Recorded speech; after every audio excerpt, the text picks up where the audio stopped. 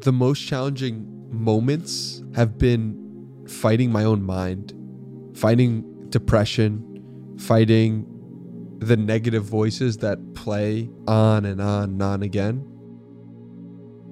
To live an epic life, you really need to get clear on what is epic to you. I didn't know myself prior to 2019. What's my purpose? What am I doing here? Why am I even here? None of this makes sense. Is everything that I do going to be like this? And if everything's going to be like this is a really sad realization. And maybe I'm just not supposed to be here at all. Losing a day and then winning a day. And losing a day and then winning a day. And doing that over and over and over again, that gets you to zero. And you're at zero and then you're like, well, I won all these days and I don't feel good. I'm at zero. +1, -1, +1, -1, +1. So yeah, that really led me to dark places. It's something that transformed me at the deepest level. The best thing that's ever happened to me, the podcast, is a result of 3 months of me looking at myself every day, 60 minutes straight. When you put that in perspective, you're like I have chills right now. I wouldn't have the podcast had it not been for just sitting with myself for that long. We think of only the beauty in the ups, and I found that there's also beauty in the downs. Today's guest is a writer, meditator, spiritual explorer, podcaster, and YouTuber. He is the creator of the Danny Miranda Show, a thought-provoking podcast that inspires people to reach for their highest potential. Please welcome Danny Miranda. Danny, welcome to the show. Thank you for having me. I really appreciate it, and I appreciate the introduction. Yeah, thank you, man. Thank you so much. So you've been running a podcast for almost 2 years now, and you've interviewed over 250 guests. What has been your favorite part of running the podcast? My favorite part of running the podcast has been the actual conversation itself. There's a bunch of work that happens prior to creating the podcast, and there's a bunch of work that happens after. But what really got me started on podcasting as a whole is because I put out on Twitter, who wants to talk on the phone? And I had such amazing conversations with people that I said, why don't I record these? And it's really the conversations themselves that have gotten me so excited and that continue to excite me to this day. Has anything surprised you about your journey so far? The funny thing is, it's like every conversation impacts you in some way that you don't expect. And the more you do them, the more you realize like every person has imprinted on me something. And so what surprised me is like I'm a different person and I'm a different communicator. If you go back to episode 1, I expected to get better as a communicator, but I didn't expect that doing it so many times would change the way that I myself would be able to communicate thoughts, which has been really cool. So you feel like it's changed the way you think as well? Oh, absolutely. 100%. It's almost like you have like 250 teachers or mentors talking to you and teaching you things.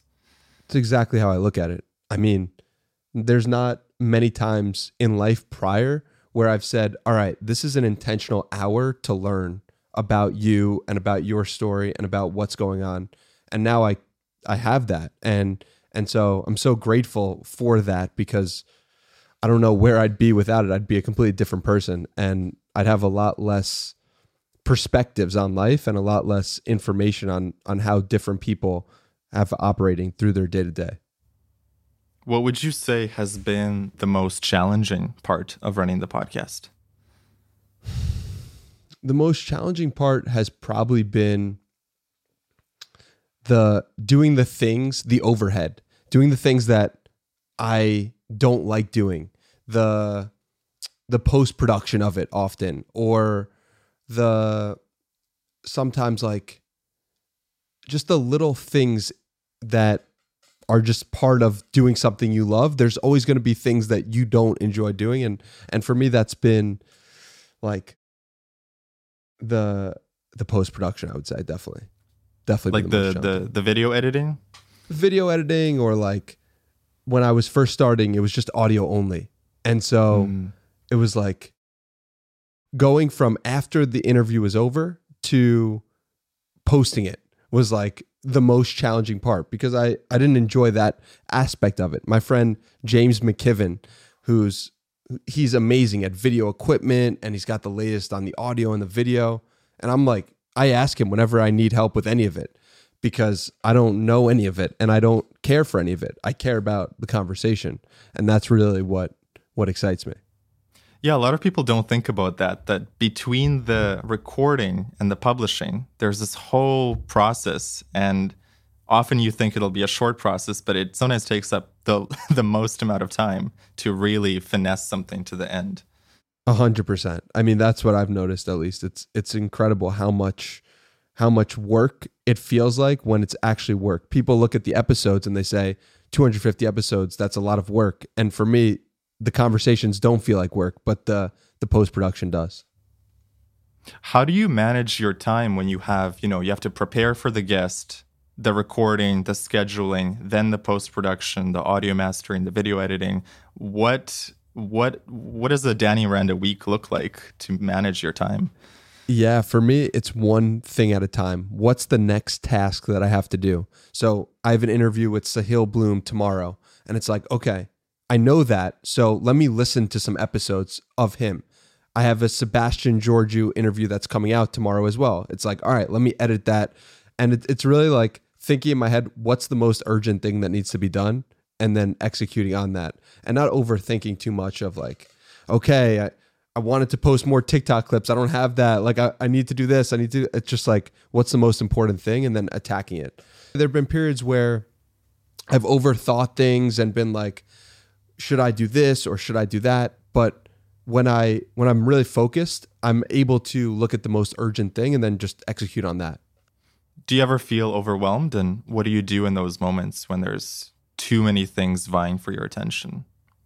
Yeah, I mean, one of the nature of doing this is a lot of things are going to come at you at all times, whether it's messages from people, whether it's podcast consumption, a lot is coming at me at all times. And I mean, one great way I love to just zone out is just going on a walk without my phone. If I can go on a walk without my phone, that's just like I'm 15 minutes or 30 or 45. I'm in a completely different place mentally.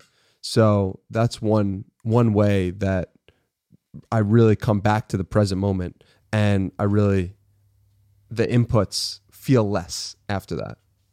That's a great way to decompress. And you made me think that probably 99% of the people have never really gone on a walk without their phone in the last 10 years. Yeah. I mean, it's possible. I don't know. I don't know those statistics off the top of my head, but yeah. The numbers might be off, but it's like we all carry the phone with us all the time, and to actually leave it alone and just be with our mind, I feel like that's super powerful. We're plugged in 24/7. You once wrote, "You are 1,000 pieces of content away from the life you want." Tell me what you meant by that. Yeah. I mean, it's crazy because I feel like what separates the reason why we admire certain people, or the reason why we're excited to talk to them, is because of the work they've put in. And for me, for the game that I'm playing, it's content. And for the game of content, it's like the work is putting in the reps, and the reps are the amount of times you hit publish. And it's like, when I realized that, I was making a lot of progress in one area in terms of podcasting or Twitter or TikTok. It was often because I was just putting in more work in that area.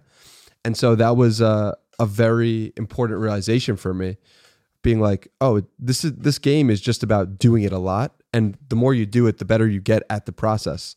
So yeah, that was a huge insight for me. And there's another thing you said was a piece of content is a piece of energy, and that you're thinking about what energy are you putting out with each tweet, each video. I thought that was really insightful.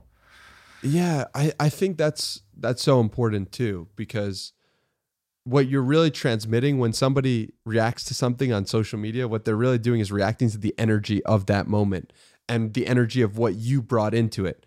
And it's like, people can tell what you did prior to actually recording a video, or people could tell what you did prior to them reading something you wrote. Like, people have a good sense for that. And so just keeping that in mind at all times has been impactful for me, because energy levels is something that I think is really important to all human beings. And knowing that as a content creator, your people are judging you by what they see, but they're also judging you by the things that they don't see and they don't even realize. So yeah, that's been impactful. Yeah, there's like an invisible field of energy behind everything. And I think people pick up on that subconsciously, but they can't always put it into words. And I don't think we have the words to, or the ways to quantify them yet. Like before, I wear something called an Oura ring, and the Oura ring tracks your sleep and tracks your heart rate variability and tracks your resting heart rate. These were all measurements that existed prior to the Oura ring coming into being, but it was very difficult to measure those things in the middle of your sleep. But there are also metrics like energy and the energy you're emitting. We don't have metrics for that yet. There's a truth of it, of like how you're operating, what your frequency is, but we don't have ways to quantify it. And because we don't have ways to quantify it, a lot of people think that it's not real. But I know it's real. I've experienced it being very real. And I know that it's just only a matter of time, whether it's 10 years or 1,000 years, before people figure out how to quantify it. And it's taken a lot more seriously. I don't know if you're familiar with Abraham Hicks, but they talk about the emotional guidance system, and that is our metric, essentially, that when we're in good vibes or a good frequency, our emotions immediately tell us if we're aligned with our higher self or misaligned. I was recently working with a hypnotherapist who I think worked with Sam Parr as well. She sent me a message and was like, I need to give you these free sessions and work with you. And I was so honored and humbled that she would do that. But one thing she made me do is she made me live in the energy of the things that I'd like to accomplish. And she made it more real and tangible. And I noticed a change in my perception. I don't know if it actually works or it doesn't, but I felt different after. And it was an exciting realization for me, because I was like, wow, this stuff could actually really work potentially. One thing I'm curious about is to dive into your spiritual journey. What would you say was your very first spiritual experience? Oh man, I'm not sure. I'm not sure what my first one was, but I can tell you the period of my life when I really started to change internally. And that was around September or October of 2019. And I started to meditate for the first time. I started to really look inward. I was doing yoga. So that was like, and it was all connected. And the books that I was reading was the same thing that the books I was reading was books like A New Earth by Eckhart Tolle was really impactful for me. And so I was reading that book. And in that book, I'd hear things that my yoga teacher was saying on a daily basis. And I'd be like, yo, you have to see this. Like, you literally just said this in a class. This is crazy. And so I'm meditating as well and going inward and being like, wow, that's so interesting that was a thought that I believed then. And this is a thought I believe now. And wow. And also, I think an important piece to it was at the time, I wasn't like attempting to awaken spiritually. I was just like, all right, I know meditating is something I should be doing. So let me just do it for 20 minutes a day. And then I did it. And I didn't do it with any expectations of anything. And so that period of my life is when I would describe my first spiritual experience of meditating, doing yoga, and reading a lot of different spiritual books like A New Earth by Eckhart Tolle. What did you learn from A New Earth that changed you? I learned that love was really the language that I wanted to speak the most of in my life. I realized that the periods of my life when I was the most at peace, the most calm, the happiest was when I was prioritizing love. And I realized that was one of the big things that I took away from my yoga teacher was like, the reason why my yoga teacher and A New Earth was saying the same things was because they were both saying love, like love and putting that on a pedestal. And that was never the paradigm that I was raised with or that I knew or that was something that I was thinking about prior. It was just like, wow, like love, like this is the thing that one makes you feel the best, two makes other people feel the best, and three is at the core of humanity. And so, yeah, that was really important for me. Yeah, love is it seems like it's the ultimate force in the universe. What makes you say that? Well, so many spiritual texts talk about how at the core of it, God or the divine is love, and that they're kind of inseparable. Like God is love, love is God. And I'm curious what your thoughts around God are actually. Yeah, it's something I'm really trying to work out and really trying to figure out myself. And I don't know is the only real answer that I can give you. I've had periods of my life when I've been like, wow, God is real. God is, God is all knowing. God is powerful, but God exists as an energy force. And there are periods of my life when I've been like, God isn't real and I don't know what's going on. And so I guess I'm struggling with that, with both of those. And I know it's like something that I consider often, but I don't really have any good answers for, unfortunately. What were the periods of your life where you thought God isn't real?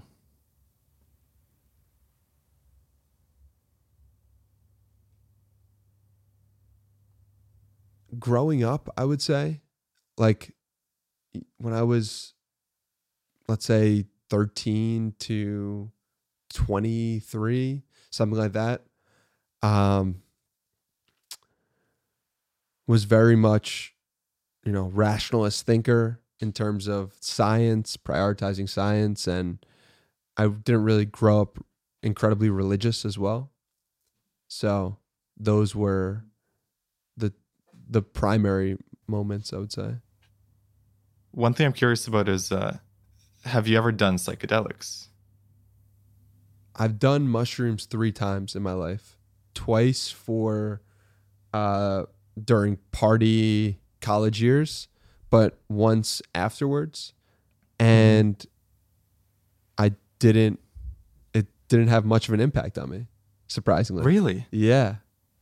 All 3 times, no impact. Yeah. I mean, 2 times. Twice was during like I wasn't taking it with any set or setting or anything profound. Another time I took it, I was having more intentional use, but I didn't find any effect really. So you didn't feel it?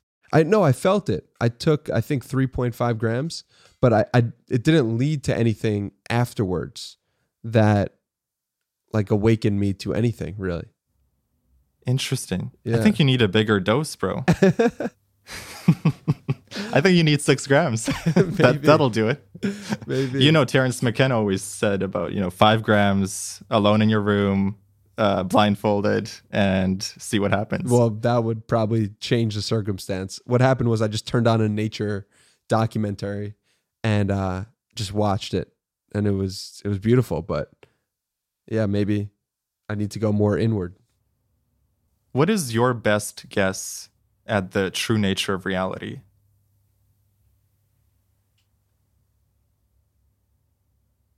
I think I need some more psychedelics to answer that question. Are we in a video game? Are we in a dream? Do you see your life as a movie, or what is the metaphor that you use for your own life? I think that how you have so much power often in how you're interacting with the world. And when we talk about these deep existential thoughts, it can sometimes get overwhelming of like, what are we really like, let's get to the answers. Let's get to the bottom of it.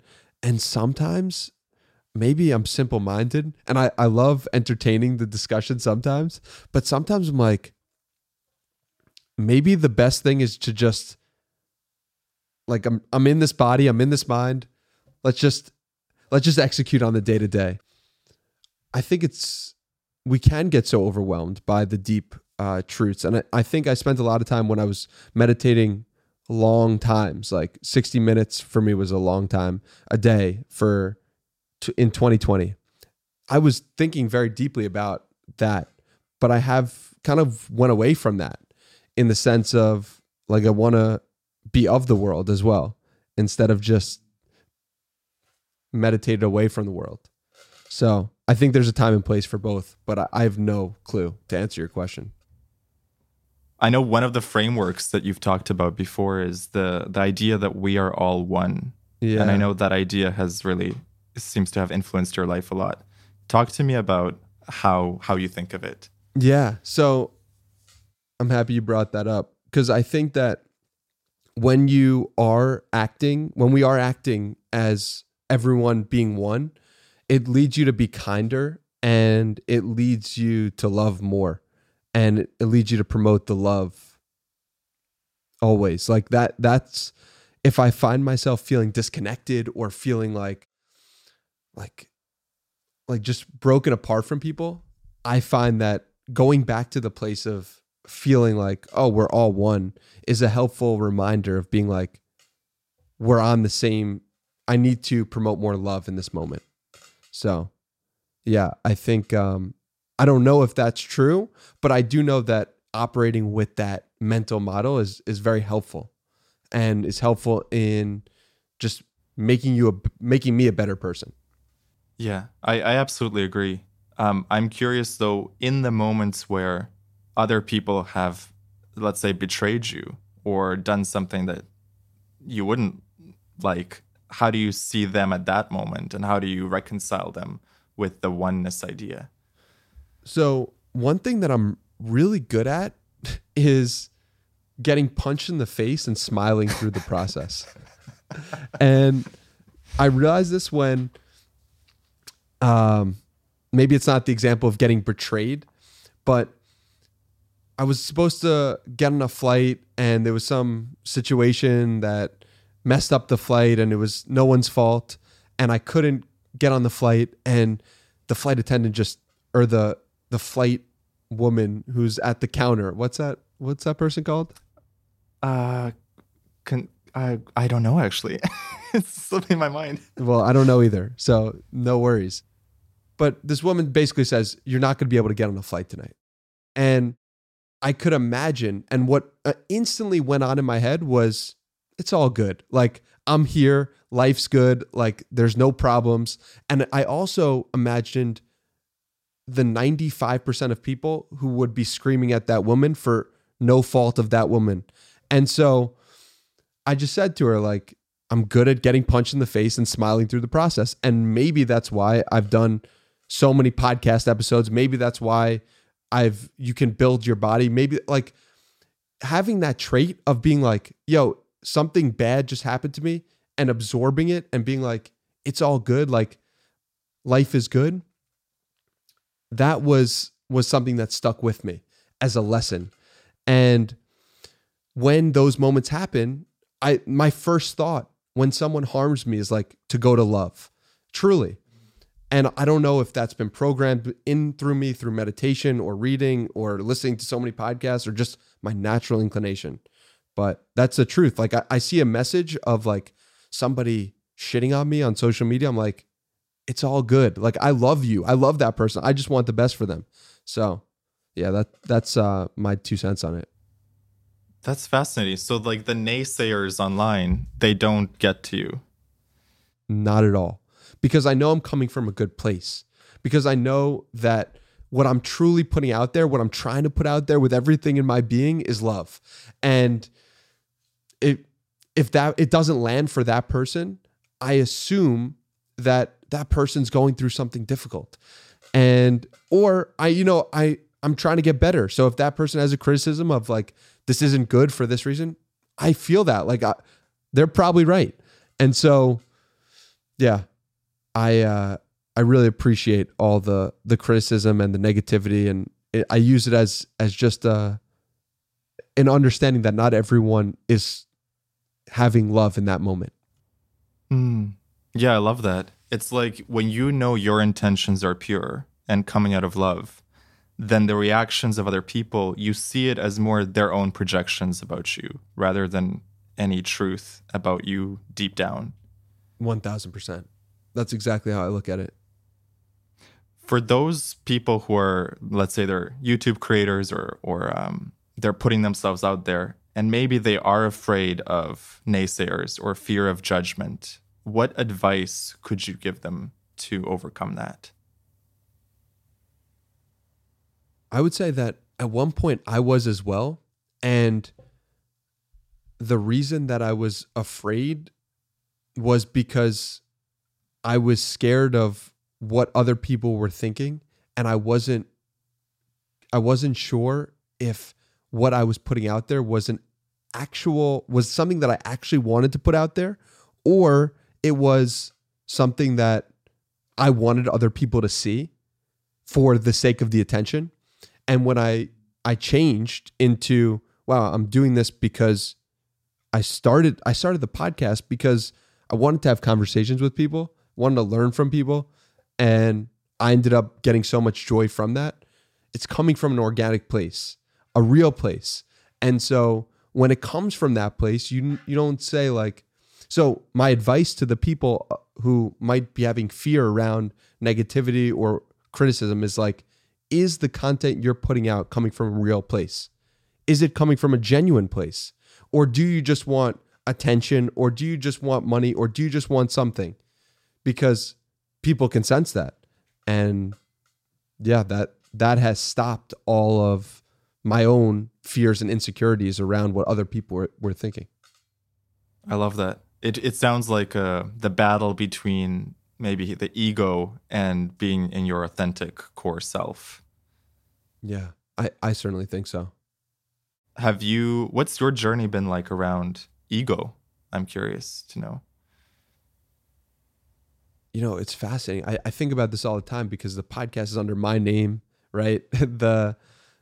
But I do see a huge difference between 2019, the ego, pre-2019 and post-2019. And that's like tapped off by meditation and looking at myself and going inward.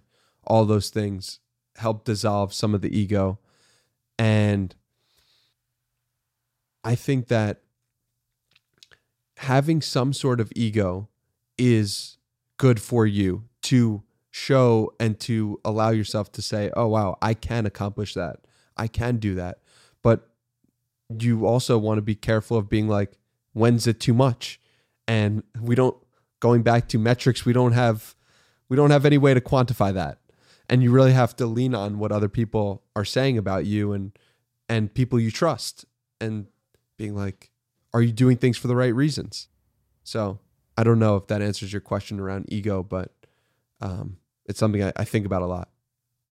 It would be hilarious if the Apple Watch just pinged you when you had too much ego. It's like it's just zapping you a little bit. That's great. Yeah. We can't be that far away from that, right? Yeah. You talked about meditation, like the 2019 as being like this really important moment for you. And so was that due to the power of meditation? I mean, it was in part, absolutely. In part due to the power of meditation.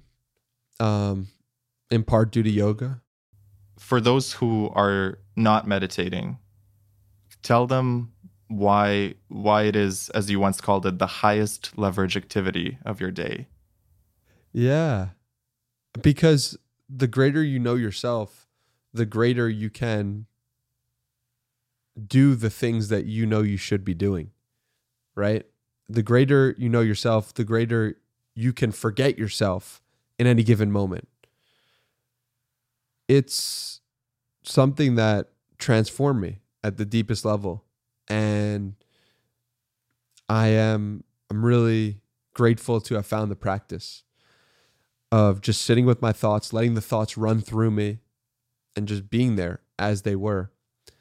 It's like if you can figure out who you are at your deepest level, you can then do the things that are actually going to help you go where you want to go.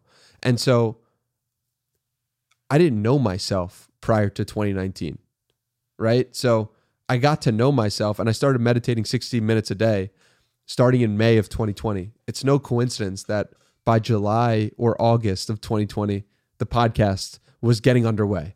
It's like that was a direct, the best thing that's ever happened to me, the podcast, is a result of 3 months of me looking at myself every day, 60 minutes straight. When you put that in perspective, you're like I have chills right now because it's like I wouldn't have the podcast. I wouldn't be doing the podcast had it not been for just sitting with myself for that long.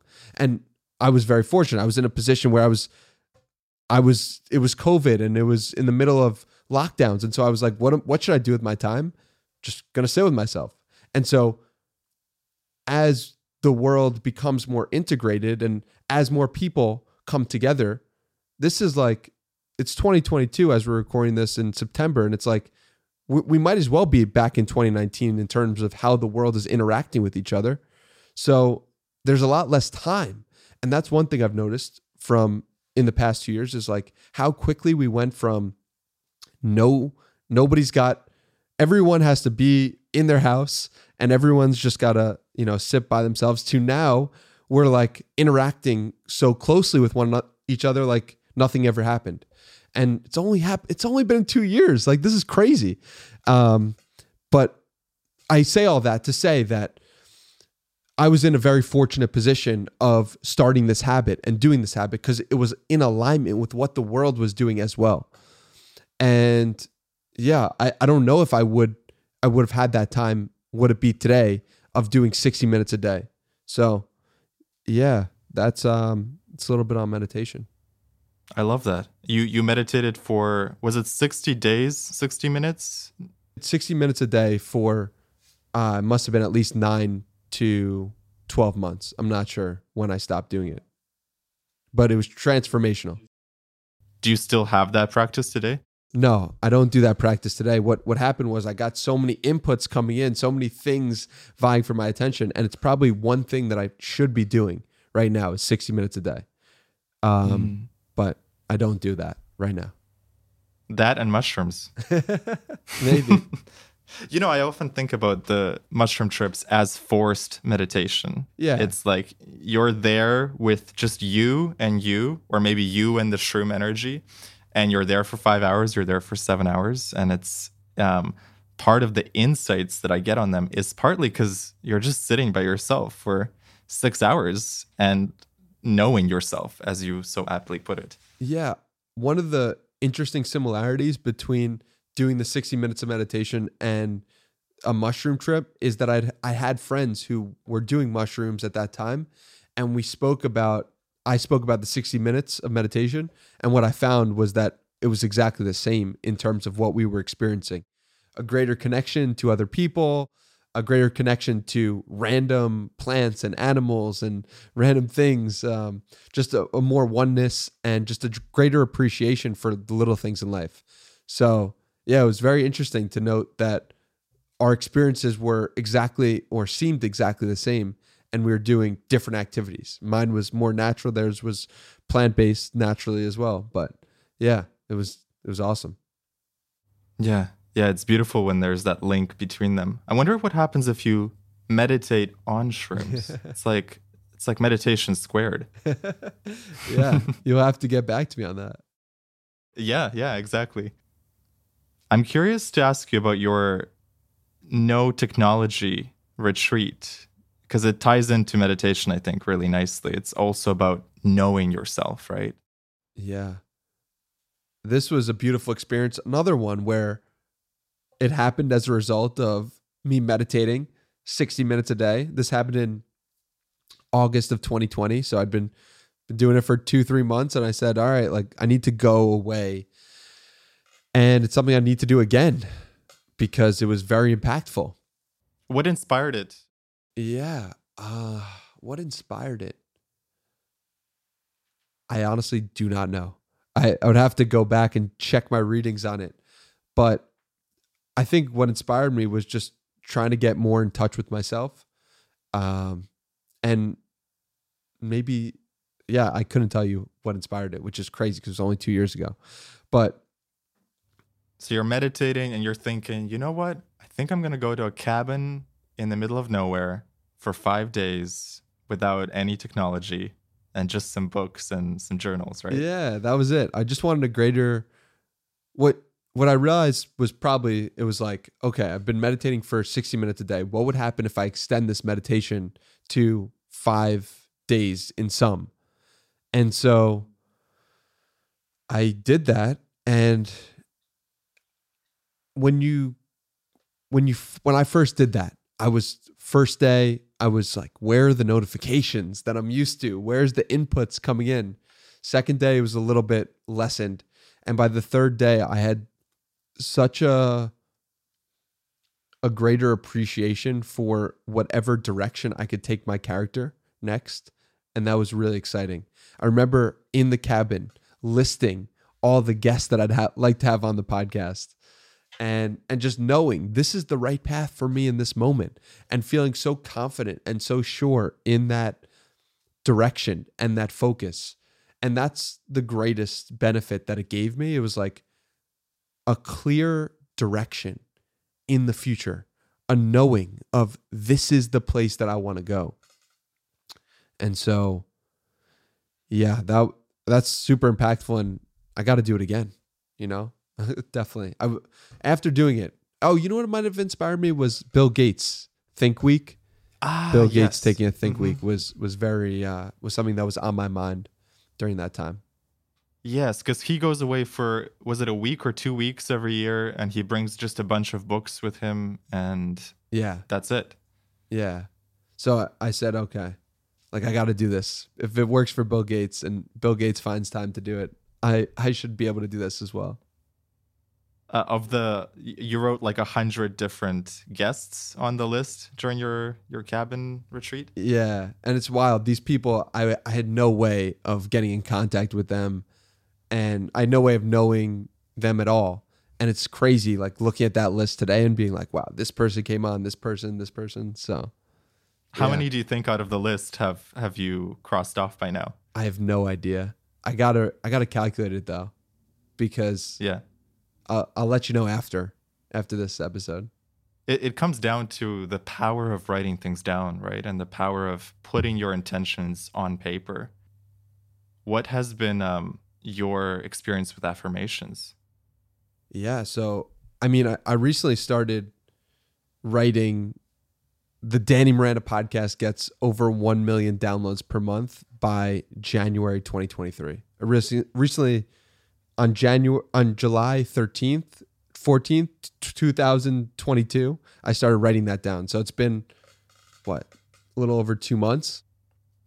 And it's something you do every day. Yeah, it's something I do every day, and write it for at least 10 times a day, but usually like 30 or 60 or 100 times. And so that's been the most recent affirmation that I've been doing. And it's crazy. The things that have come my way since writing this down is like unfathomable, like connections, people, it doesn't make sense, but it does make sense is the best way I could put it.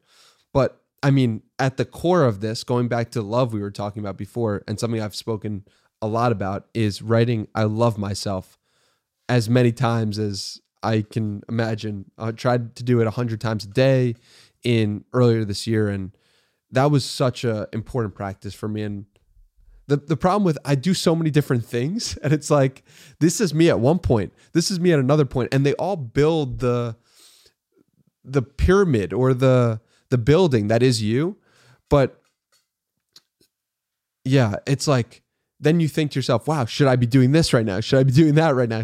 And so I think that's where having compassion for yourself and realizing that you can't do everything all at once is important, but also realizing like those building blocks of writing, I love myself, leads to you being this person right now today.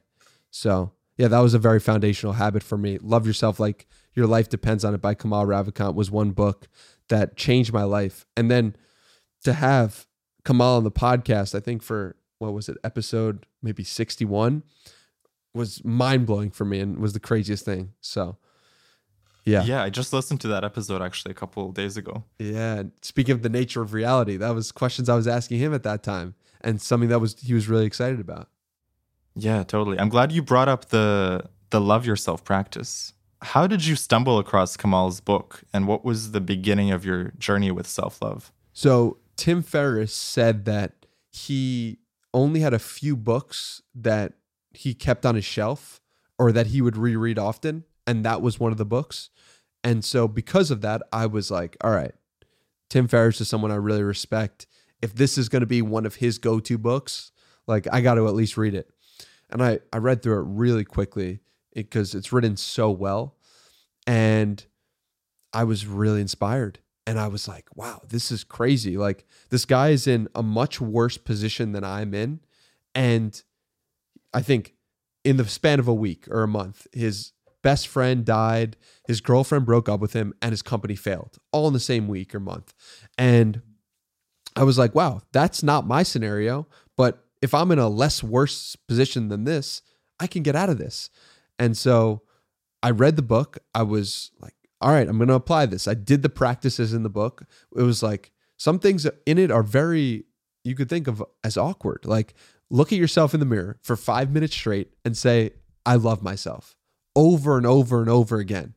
And when you do that, like you really get to know your insecurities, why you think of yourself in a certain way. And if you get comfortable with doing that practice, you are transformed by the end of the month or the end of 3 months. And so, yeah, that was crazy. Like to do it, to see the difference in my life and the reason why I started meditating every day might have been because I was just loving myself. And I'd done that practice for the last 2 months. So it all flows together in an interesting way. And it was an impactful book that I highly recommend. Were there things that happened pretty much immediately after you started doing the I Love Myself practice? I would need to go back. I'm sure. The answer is I'm sure, but I would need to go back and look at my journal entries. What did you notice changed for you after a month? It was like the energy that I was putting out into the world was so different than the energy that I had been putting out. And I was more willing to say something and then actually do it. And I was more willing to look people in the eye. I think that was one big thing that came as a result of the practice. I was willing to talk to strangers and look them in the eye and really appreciate them and understand that, because a lot of times for me, when I'm not going too hot in life, I don't want to look at anyone. I don't want to like rub off that bad energy onto anyone. And I don't feel comfortable presenting myself in the world. And when I do feel love for myself, like I just want to spread it to everyone. I want to make sure everyone else is having a good day. I want to just put out good energy into the world. So yeah, that was probably the most impactful thing I noticed within a month was just more engagement with strangers. And also in New York, do people like it when you look at them? Or they're like, stop looking at me? Yeah, I mean, it's you got to pick your spots in New York, that's for sure. You were born and grew up in New York? I was born in New York City and I grew up in Long Island, New York. How do you find the energy of New York compared to, let's say, Austin? Yeah, so I go back to this Paul Graham idea time after time, and it's the idea that every city whispers something to you. And for me, and for Paul Graham as well, New York whispers make more money. And there's something I like about that, but there's also something very shallow about that in general. And for me, Austin whispers just be happier and, look people in the eye and just appreciate them. And everyone has a different experience in every city, but yeah, my experience has been that Austin just has been way more soulful, maybe is the best way to put it. And so, yeah. So does your soul do you feel called to Austin? You feel called to move? Yeah, I feel really called to Austin just because the people are so warm there to me. And it seems like it's the place that prioritizes the things most similar to me. people are into podcasting, people are into fitness, people are into crypto, people are into the future. It very much feels like where the future is being built right now. It's beautiful when you feel a place is just perfect for your soul. Yeah. Are you planning to move there then? Yeah, I'm thinking about it very strongly. And another thing on that point is like, it's not just the place I've realized, it's also the place and the time, right? Because there's one aspect of like, oh, Austin's going to be a completely different city in 10 years. And it was a different city 10 years ago. And so I'm just thinking about like, okay, this is a specific moment in time that this thing calls to me in this moment.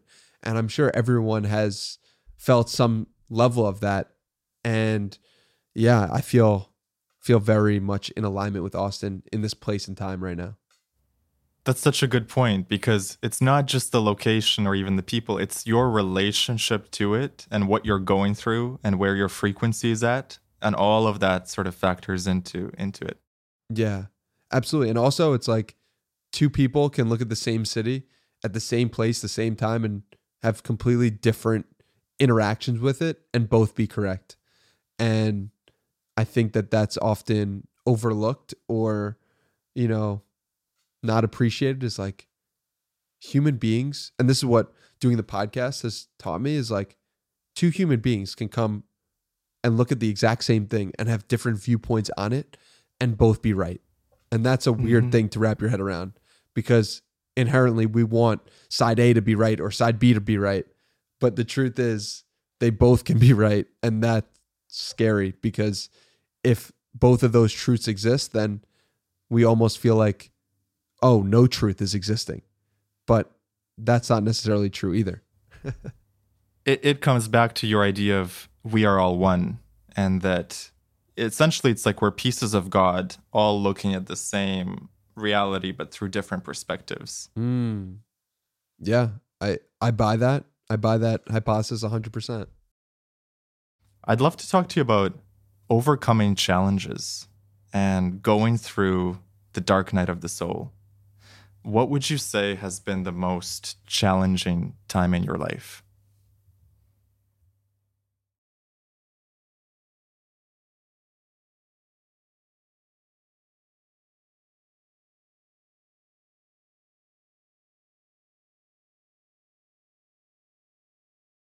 For me, the most challenging moments have been fighting my own mind, fighting depression, fighting the negative voices that play on and on and on again. There are a couple different moments that really happened to me. One was like right before I started meditating. Another is March of 2020. Those were like two very difficult moments in terms of fighting my own mind and fighting depression, in terms of what's my purpose? What am I doing here? Why am I even here? None of this makes sense. And feeling very lost and without purpose. And two of the most difficult times in my life, for sure. Yeah, I remember you wrote about the March 2020 experiences. Some days I couldn't get myself out of bed, and you wrote, contemplated just ending it all. Yeah. And that really stood out to me because, the Danny that we know today from the podcast, who's full of energy, who's full of life, I'm curious to know what happened that led him to the point where you were contemplating ending it all.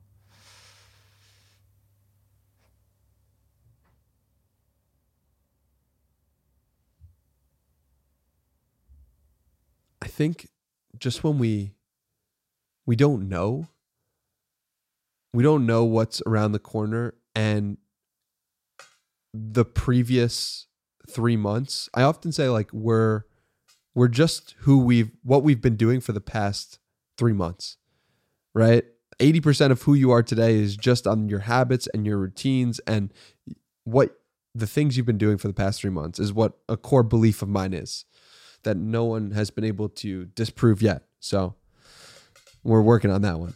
But I think the person I was in the previous 3 months in March of 2020 was somebody who just wasn't doing what they said they were going to do. I wasn't excelling in anything. I didn't have a place where I could put my energy and passion and excitement for life. Like, I didn't have a vehicle to channel all that through. And the vehicles that I had expected them to be, they weren't. It didn't turn out to be fruitful. For example, I thought I was going to do e-commerce and marketing, and I didn't enjoy doing that.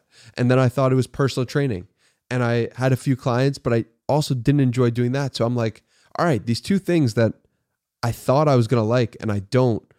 So is everything that I do going to be like this? And if everything's going to be like this is a really sad realization. And maybe I'm just not supposed to be here at all, was the truth of it.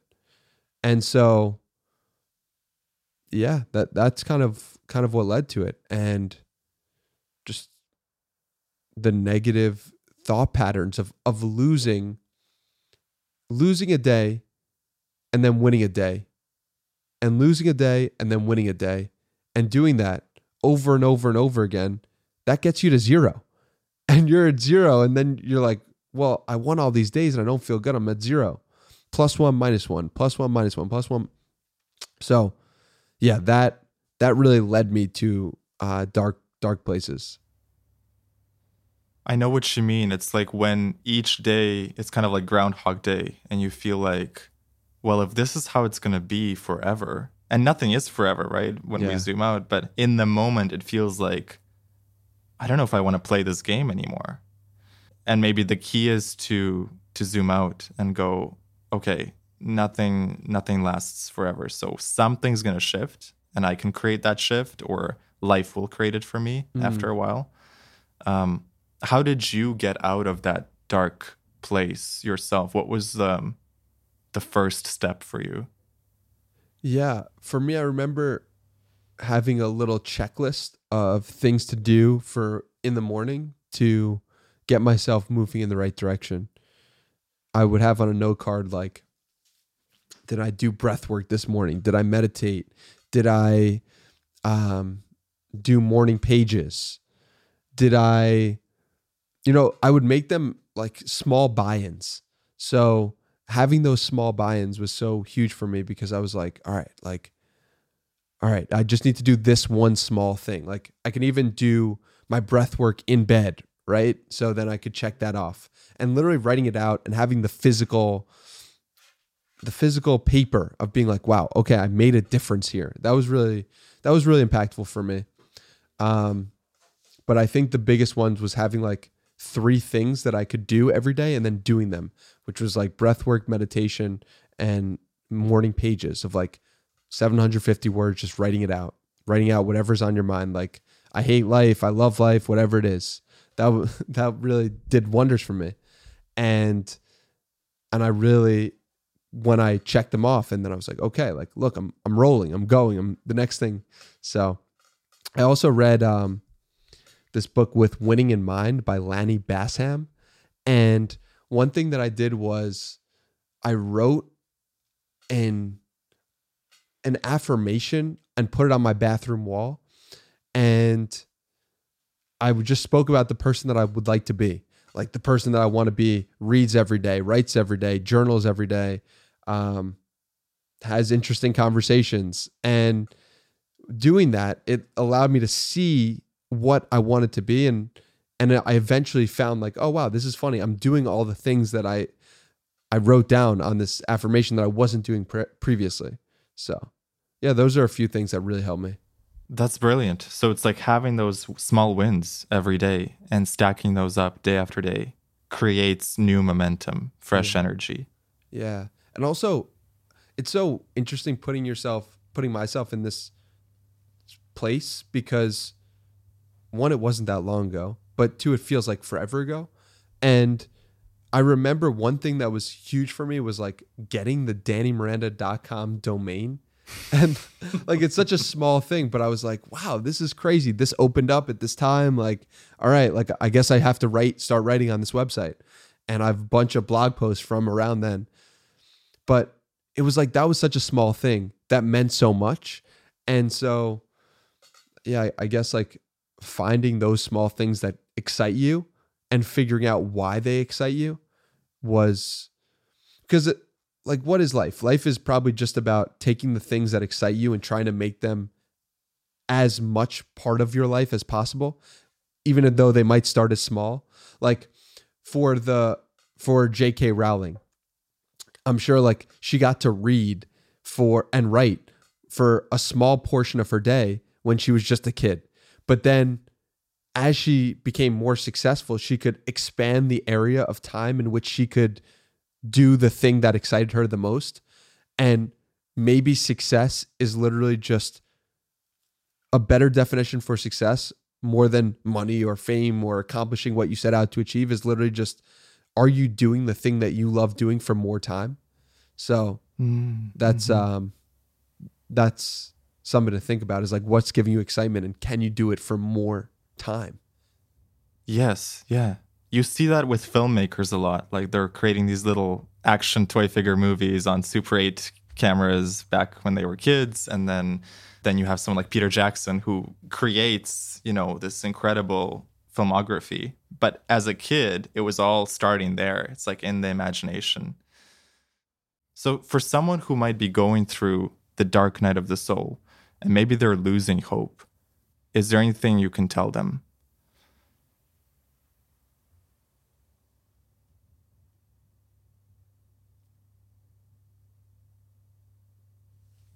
We are capable of so much more than we can imagine, particularly in the moments that are harming us the most.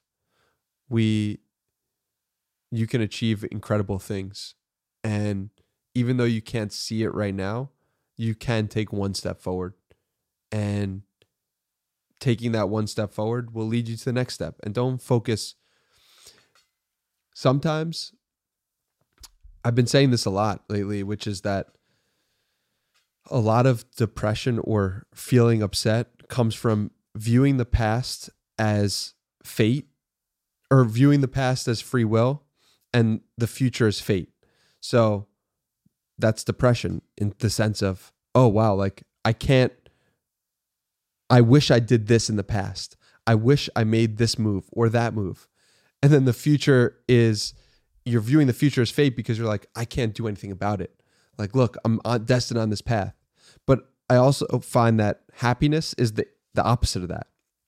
So it's like viewing the future as free will. Oh, I can change it. I can make moves, and the past is fate. It's done. It's gone. The flight attendant and the woman who was dealing with my flight, I said like, listen, there's nothing we could do about it. Okay, let's go to the next scene in life, right? So wow. Oh, I love that. Let's go to the next scene. yeah, I love that. Isn't that what this is? As a filmmaker, it's like we're just going from one scene to the next. And can you maintain positive energy? Can you maintain momentum and love throughout all the scenes for life? Like if you can, that's a life well lived, at least for me. Yes, yeah. The metaphor I always like is like, imagine if Harry Potter was still talking about how he used to live in a cupboard and how awful that was, and he never got past that. And we just repeat the same trauma in the same scene for 7 books. Yeah. Whereas, where success comes from, or happiness is, you make peace with the past and you say, okay, it's done. But there's so many timelines merging from this moment that we can choose. Yeah. And going on that road. Yeah. And it's why when you're asking me some of these great questions about me in 2020 and me in 2019, I'm like thinking of those as previous scenes of the movie that are like almost in the past. And I'm like, all right, what are we doing today? Where, I got this interview with Sahil Bloom, and I'm like, I'm focused on that. And so, but it's hard because reflecting on the past and reflecting on those scenes can help lead your character to better places in the future as well. So I think it's a balance there, and figuring out what the balance is for you, I think, is an individual pursuit. Yes. I feel like the healthiest way of looking at the past is always to look for the lesson, but never for the the suffering or the sort of punishing yourself for the mistakes you did or the regrets you may have. Man, I love that. What is the next scene? It's similar to, I sometimes think of like, let's flip the page. What is the next chapter of the book? And let's write a new chapter. I think that we spend so much time often. I think it was David Perel who was saying to me, like, thinking is overrated. And I said, it wasn't thinking, it was introspection. Maybe introspection's overrated. And you hear so often, go look inward, and it's advice I give so much, and it's advice I believe. But him saying introspection is overrated really made me question and stop and think and say, okay, what actions am I taking that are leading me to the place that I want to go? So I know what he means. It's like when I was younger, I used to obsess, like something bad would happen and I'd obsess about it and I'd go introspective. Whereas now it's more like, okay, what is the lesson? Moving on. Next. That has helped tremendously to not get back in those old states and those old loops.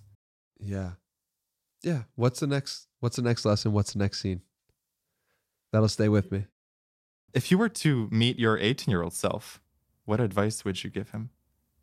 9 years ago now. Damn. I would say lift weights and meditate are the two things that I would recommend my 18-year-old self do. That's going to be our new tagline on Twitter. I love it. I think I've actually tweeted this, that the two things I would do differently was just lift weights and meditate.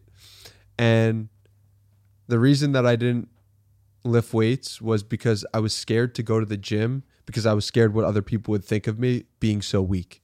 And the reason I didn't meditate was because I didn't know that that was a thing you could do. So if there's an 18-year-old listening, consistently 3 times a week, lift weights and every day meditate for 20 minutes and you will, I think, be in a completely different position 10 years from now.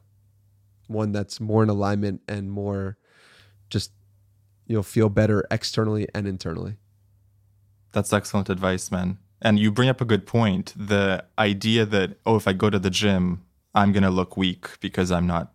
How would you recommend, let's say there is an 18-year-old listening or a 16-year-old and he's scared to go to the gym because it feels like, wow, everyone's experienced there. I'm not. Yeah, the advice that I would give is that one, everyone is thinking about themselves, and 2, try to find maybe a friend you can go with in the beginning where you enjoy their company and take the focus off yourself. When you go with a friend to a different place, you're taking the focus off yourself in that moment and you're focusing on the other person. How can I make them laugh, or how can I make their experience better? And I think this is probably good advice for not just going to the gym for the first time, but doing anything for the first time. It's like, stop focusing on yourself in that moment and start focusing on another person or helping another person. That's where you'll be more comfortable with yourself. Yeah. Isn't that the secret to life? Just removing focus from me. Yeah. And just go and do something for someone else. And immediately your suffering or your depression or your anxiety lessens because now you're not so introspective as we were talking about. Right. Because isn't that funny? It's like when you're not willing to go to the gym because you're scared everyone will be looking at you is actually the most selfish thing you could think in that moment. It's actually like, wow, everyone's looking at me. I'm the center of attention for everyone else. Like, that's obviously not true. But in your head, that's the story you're telling yourself. And so, yeah, that was the story I was telling myself when I was 18 years old. And maybe if I had meditated, I would realize that story wasn't an accurate story to tell. But yeah, those are 2 really important lessons, I would say. Beautiful. Danny, it's time for the lightning round. Oh, wow. Let's get some thunder in here. Let's do it. What is one of your favorite movies and why? First thing that comes to mind is Remember the Titans. because it's a story. I haven't watched it recently, but it always makes me cry for some reason. A football movie about, I honestly couldn't tell you what it's about. And the last time I watched it was probably like 5 years ago or 10 years ago, but it always impacts me on a deep level. And I want to rewatch it now because of you asking this question. All right. I have never seen it. I got to watch it now. Yeah. It's beautiful. Have you ever gone to a psychic? I mean, yes, I have. Yes. How was that? So I got a reading from one of the podcast guests, Nicole Marilyn, and what she told me, it was like on the phone, and what she told me made me cry because in my heart I believed it to be true or knew it to be true in some respect, and that was like the freakiest thing. So she tuned into something that was deeply true for you. I mean, I thought it was true. I felt like it was true enough where my reaction to what she was telling me was to cry, which is pretty remarkable. And has her words come to manifest? So what she told me was that in a previous life, I had lived as somebody from the United Kingdom in early 1900s. And the reason why I have such close relationships with my family is because in that previous life, I didn't have close relationships at all with my family. And I thought that was interesting. And my reaction was to cry because I've always felt a deep sense of connection to people from the United Kingdom. And even when I was 15, 16, I always was thinking about people from the UK, and it's just weird. And if you look at my podcast and where the guests are from, the most is the United States, but the second most is the United Kingdom. And I don't know. Who knows if that's true or not, but it freaked me out and like really made me feel something deeply. So, you know, you would really enjoy living in London. I lived there for a year and a half, and it's got the New York energy, but a very different vibe. I feel like you'd really love it. It's definitely a place I want to go for sure. Have you ever had any experience with UFOs or aliens? I have not. Have you ever astral projected? I have not. What is that? I hear about that all the time. It's an out-of-body experience. So it's like your astral body, when you're sleeping or in a specific state, it gets out and you're in the astral realm. There's an amazing book called Journeys Out of the Body by Robert Monroe. And it's this guy, he wrote a whole trilogy of his own personal true experiences with it. You might find it fascinating. I'll definitely check that out. What is one life lesson you learned from your mom?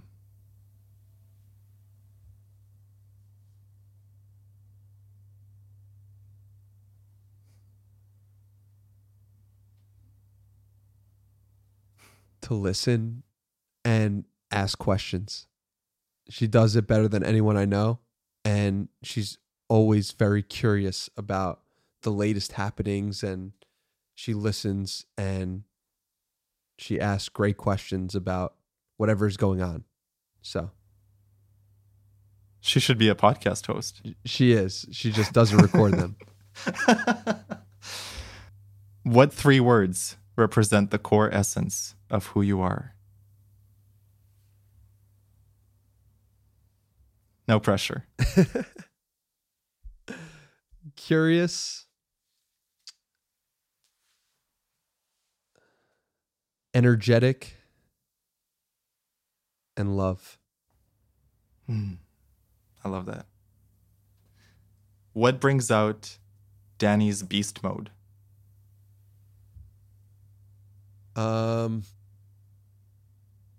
When I have a mission or a sense of purpose that I can feel in my bones, then it's over. Like if something really hits at the core of my being, like there's no question it'll get done. It's just a matter of time. I love that. Yeah, I agree 100%. It's like when you have that purpose, nothing can stop you. Yeah, it's the purpose. The purpose brings out the beast mode. How many times have you fallen in love? That's a good question. How many times?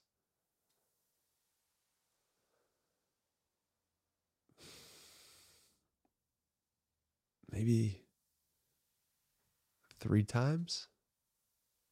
It's a good question. 3 times, I think. What have you learned?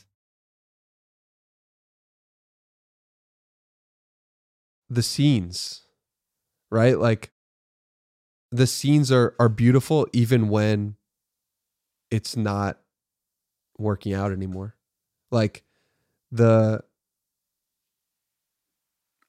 the ups and the downs of it. There's beauty in the downs as well. We think of only the beauty in the ups, and I found that there's also beauty in the downs, and the ability to say, okay, this was what it was, and it's not this anymore. And what beauty does the next scene have is like one of the primary lessons I've learned from going and having that journey multiple times. There's beauty in the downs. Like, that's such a beautiful way of putting it. It's hard in the moment, though, to know that sometimes. Yeah. I mean, maybe that's just getting punched in the face and being able to smile through it. That's going to be the title of this podcast. I love it. Do you have a favorite poem? I don't. I'm not a big poetry guy, but I've heard good things. I need to expand my palette. Do you have a favorite one? I discovered this poet recently, Mary Oliver, and I started reading her poems, and they're so soulful, and they connect so deeply to the way she writes is incredible, man. I'll have to send you a book of her. Please. Or just 1 or 2 poems. That'd be great. What's been the most influential book in your life?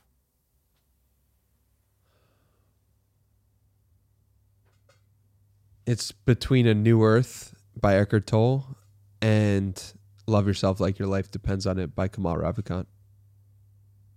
Beautiful.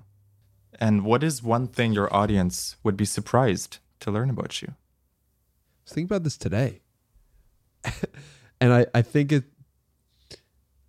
because I am so serious on the podcast and I treat it very seriously, I think that my audience would be surprised how much I joke around in private and how I love joking around and making people laugh, because I don't really put that on display in the episodes. It sounds like you should, maybe. I mean, I'm not that funny, but I just enjoy making people laugh. Yeah. No, I feel it. I feel like there's like a jokester side to you that is more for friends and not maybe for the podcast. Yeah, certainly. That's how it feels. Last question from the lightning round. In the 4 Agreements, Don Miguel Ruiz writes about the dream of the planet, the collective dream of billions of smaller personal dreams. What is your dream for the planet? My dream for the planet would be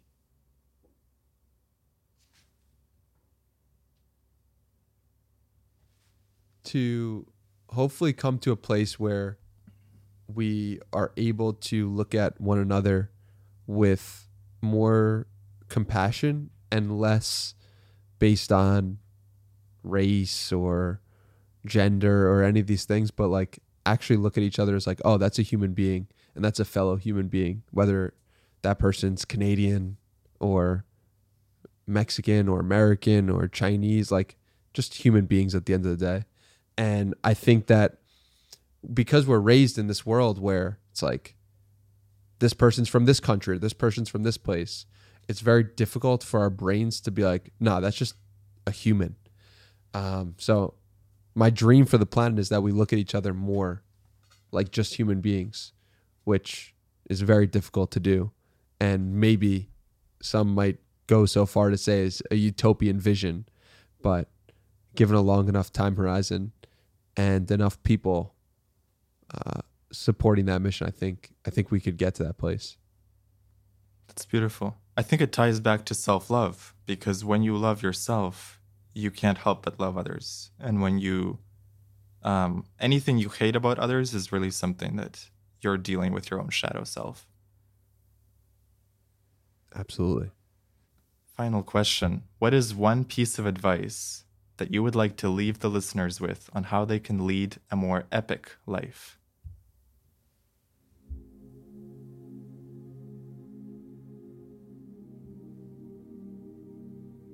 To live an epic life, you really need to get clear on what is epic to you.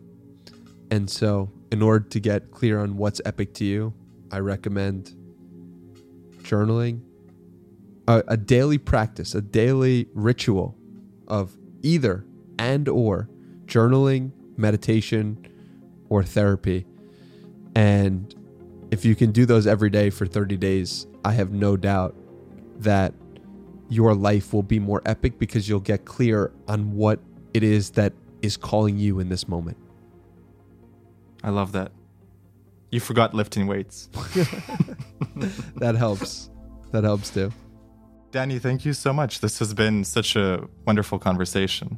Been a real pleasure. Thank you for doing this. Thank you for setting the studio up. And I really am grateful for your questions that have forced some deep reflection. And I really admire the peace that you've shown. I can't believe this is your 5th interview. It's very impressive. Keep going, man. You're onto something special here. Thank you, man. Thank you, man. Where can people find you if they would like to vibe with you? At Hey Danny Miranda on Twitter is probably the best place, but been trying to start up on TikTok and YouTube and Instagram as well, doing all the social medias. So say what up to me on any of those, and hopefully I'll get back to you in a short while. Awesome. Beautiful. Thank you, man. Thank you. I really appreciate it. You've been listening to the James Xander Trip with Danny Miranda. A huge thank you to Danny for coming on the podcast. It was an honor to spend time with you and learn from your wisdom. If you enjoyed this episode, please share it with a friend who you think might resonate with it. And for more deep conversations, subscribe to the James Xander Trip on Apple Podcast, Spotify, and YouTube, or by visiting jamesxander.com. Thank you for listening, and have a beautiful day.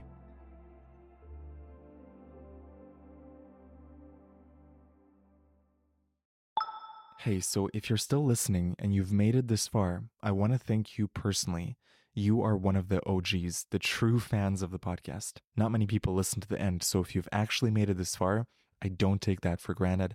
I appreciate you so much, and I invite you to reach out to me personally. I'd love to hear what episodes you most enjoyed, what type of topics, and what type of guests you'd love to see in the future. Feel free to message me on Instagram, or you can email me if you sign up to my newsletter and just hit reply to the welcome email. I'll be sure to read it. Now, if you have a moment to rate the podcast on Apple or Spotify, that would help me out so much. I super appreciate that. And if you haven't yet subscribed to the podcast on YouTube, please do me a favor and go to youtube.com/@JamesXanderTrip. I'm trying to get to 1,000 subscribers, so every subscriber counts. One last thing, I have another podcast where I do solo episodes, mostly about psychedelics, but I also share life lessons and all sorts of insights. So if you search for The Microdose, you can find my second podcast on Spotify, Apple, or wherever you listen to podcasts. And finally, I just launched a mindset course called Unlock God Mode. So in the next audio, you'll hear more details about my course. If you're not interested, feel free to skip to the next episode. Again, thank you so much for listening to the podcast. It means the world to me. Feel free to share this episode with a friend that you think might enjoy it, and I'll see you next week.